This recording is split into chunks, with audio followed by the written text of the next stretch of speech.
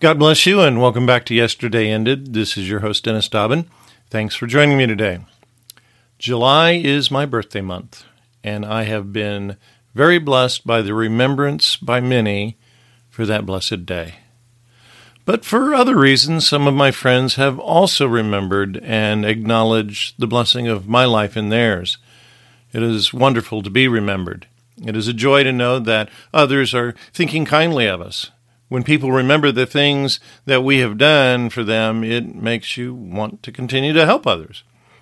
So what about Jesus in your life? Do you take time to remember what he has done? Do you acknowledge what he accomplished for you? Each time we partake in Holy Communion, we remember his sacrifice, but also we share in the accomplishment of that sacrifice. In Holy Communion, we receive wholeness and forgiveness and much more. In today's episode, we will consider his work. Give a listen. Today, my poem is a simple poetic crafting of a section of Scripture. I have adapted it and changed it to show a different point of view. Isaiah 53 is a prophecy of the Messiah and what he would do.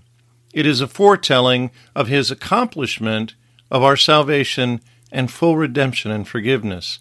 It is a description of the price the Messiah would pay upon his cross. In the garden that night, on my knees before him, in anguish and sorrow, I knew the prophet's words. I would be marred more than any man. I would have no beauty so that you would desire me. I would be despised and rejected of men, a man of sorrows and acquainted with grief. I would bear your griefs and carry your sorrows. I would be stricken, smitten of God, and afflicted. Yet for the joy set before me, I took up this cross. To show the love of my Father, I took up this cross. To bruise the head of the serpent, I took up this cross. To lead all who would come, I took up this cross. I took up this cross for you. I would be wounded for your transgressions. I would be bruised for your iniquities. The payment for your peace would be upon me, and with my stripes you would be healed. Yet for the joy set before me, I took up this cross. To show the love of my Father, I took up this cross. To bruise the head of the serpent, I took up this cross. To lead all who would come, I took up this cross. I took up this cross for you. I would be oppressed and afflicted, yet I would not open my mouth. It would please the Lord to bruise me, to make my soul an offering for sin. He would see the travail of my soul and would be satisfied. It is finished. I have paid the price for your sin. I have borne your iniquities. I have poured out my soul unto death. You are righteous by my blood. You are justified by my blood. You are sanctified by my blood. You are redeemed by my blood. For the joy set before me, I took up this cross. To show the love of my Father, I took up this cross. To bruise the head of the serpent, I took up this cross. To lead all who would come, I took up this cross. I took up this cross for you. I loved you and gave myself for you. I rarely can read Isaiah 53 without crying. To consider that someone would willingly allow themselves to be tortured for my sake shakes me, to say the least. In reading Isaiah 53, we are brought into an awareness of the pain and suffering that the Messiah would experience. It shows the fullness of what he accomplished for us. It shows the depth of our salvation. To be saved, to receive salvation, is more than just getting a ticket to heaven. The Messiah would take all our sins upon him, reconciling us to the Father. Once reconciled, we can now have an intimate relationship with him as Adam and Eve did before the fall. We can enter into his very presence as the high priest entered the Holy of Holies once a year on the Day of Atonement. but we can do it every day. Jesus atoned for us, paid for us, and made us at one with the Father. We get to enjoy his presence now. Another aspect of salvation is wholeness. His work on the cross brought us not only freedom from sin, because he was wounded for our transgressions and bruised for our iniquities, but freedom from sickness, mental and physical. The payment for our peace was upon him, and by his stripes you are healed. For many years, this next phrase disturbed me. Yet it pleased the Lord to bruise him. I couldn't imagine how Christ being bruised would please the Lord, but then it dawned on me that it was talking about pleasing the legal requirements for freeing man from sin. Jesus Christ paid the price.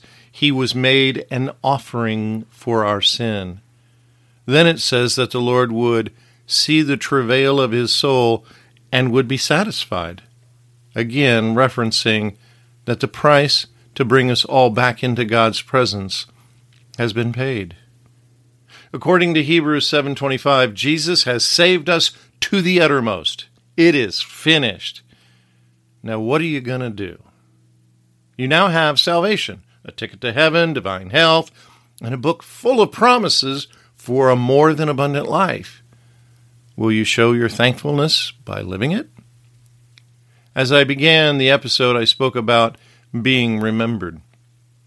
Are you using all the gifts you've ever been given for your birthdays and Christmas? Do you wear that sweater that Aunt so-and-so gave you? Do you at least acknowledge and show thankfulness for her generosity? But what about the gift that Jesus has given us of righteousness and sanctification and justification and redemption? Are you fully living in what he did? From time to time, I receive communion by myself at home. One thing I like to do is to meditate upon Galatians 2:20 while I'm receiving it. I am crucified with Christ. Nevertheless I live. Yet not I, but Christ liveth in me. And the life which I now live in the flesh, I live by the faith of the Son of God, who loved me and gave himself for me. This verse places us on the cross with Christ in his crucifixion. It is part of our identity with Jesus. Jesus Christ did the work, but all who believe on him receive inclusion in his paycheck. We are joint heirs according to Romans 8:17. We share fully in all of his accomplishments and blessings. That is the richness of his gift of salvation. We are fully united with Christ in his crucifixion, death, burial, quickening, rising up, and being seated at the right hand of God. Now he lives within us. Now I can live my life by faith in and of Jesus. We certainly are not alone. The last phrase of this verse brings me to tears. It is written not as a plural, but as a singular, who loved me and gave himself for me. Stop a moment and let that sink in. Jesus loves you, the individual. His love reaches down to each and every one of us. Each one of us is significant. So how often do you think about or remember what Jesus accomplished for you? In 1 Corinthians chapter 10 and 11, it talks about the service of Holy Communion. It is also called the Lord's Supper. We pick it up in chapter 11, verse 23. For I have received of the Lord that which also I delivered unto you, that the Lord Jesus, the same night in which he was betrayed, took bread, and when he had given thanks, he brake it, and said, Take, eat, this is my body, which is broken for you. This do in remembrance of me. After the same manner also he took the cup, when he had supped, saying, This cup is the New Testament in my blood. This do ye, as oft as ye drink it, in remembrance of me. We are to receive the Lord's Supper or Holy Communion as a way by which we can remember Jesus and his accomplishments on the cross. It is a means by which we can receive the fruit of his work. It is not a simple ritual of remembrance, but an actual coming into covenant relationship with his work. Verse 26 helps explain this. For as often as ye eat this bread and drink this cup, ye do show the Lord's death till he come. The word show here literally means to preach about the Lord's death.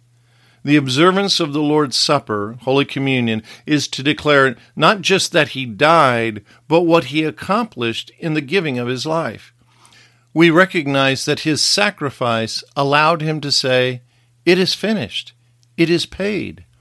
The price of humanity's redemption was bought by the life and sacrifice of Jesus. In receiving communion, we receive healing mentally, physically, and spiritually. Again, this goes back to the fuller meaning of the Greek word sozo, translated salvation. It means to make whole. Receiving Holy Communion should not be a somber ritual, but a celebration. Though we are remembering his death, his sacrifice, it is a celebration of the life that we have in Christ. Each time we receive communion, we are again uniting with him. Simply consider the word communion. It means to fellowship or to be a partner or partaker.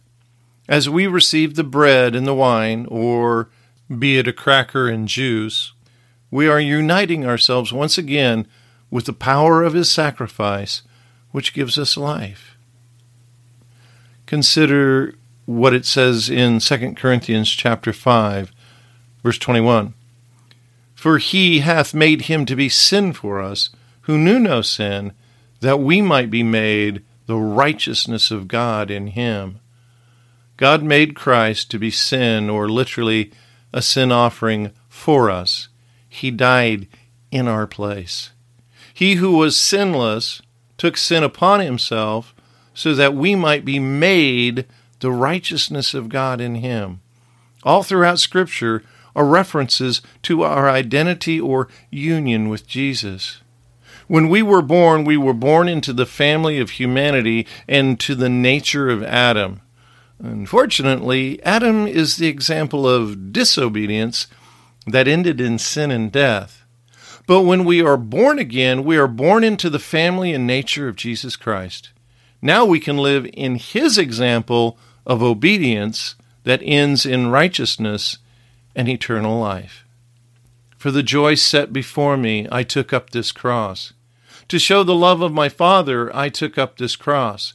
To bruise the head of the serpent, I took up this cross. To lead all who would come, I took up this cross. I took up this cross for you. I loved you and gave myself for you. Receiving communion should not be a stale ritual. Again, it's a celebration of Jesus and his love for us. It can be as simple as a cracker and some juice. It is a moment of remembrance of that great love which has not died or diminished. He still loves you. Take a moment today and receive communion and spend time with your Lord who loved you and died for you.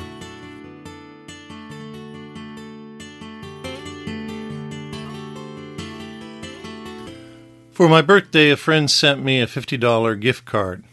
I do not plan to throw it in a drawer and forget about it. I'm going to joyously spend it. I'm going to partake in the blessing of that gift card. It is a resource given out of love to me. Jesus gave his life out of love for you. He longs for communion with you. Don't keep him waiting.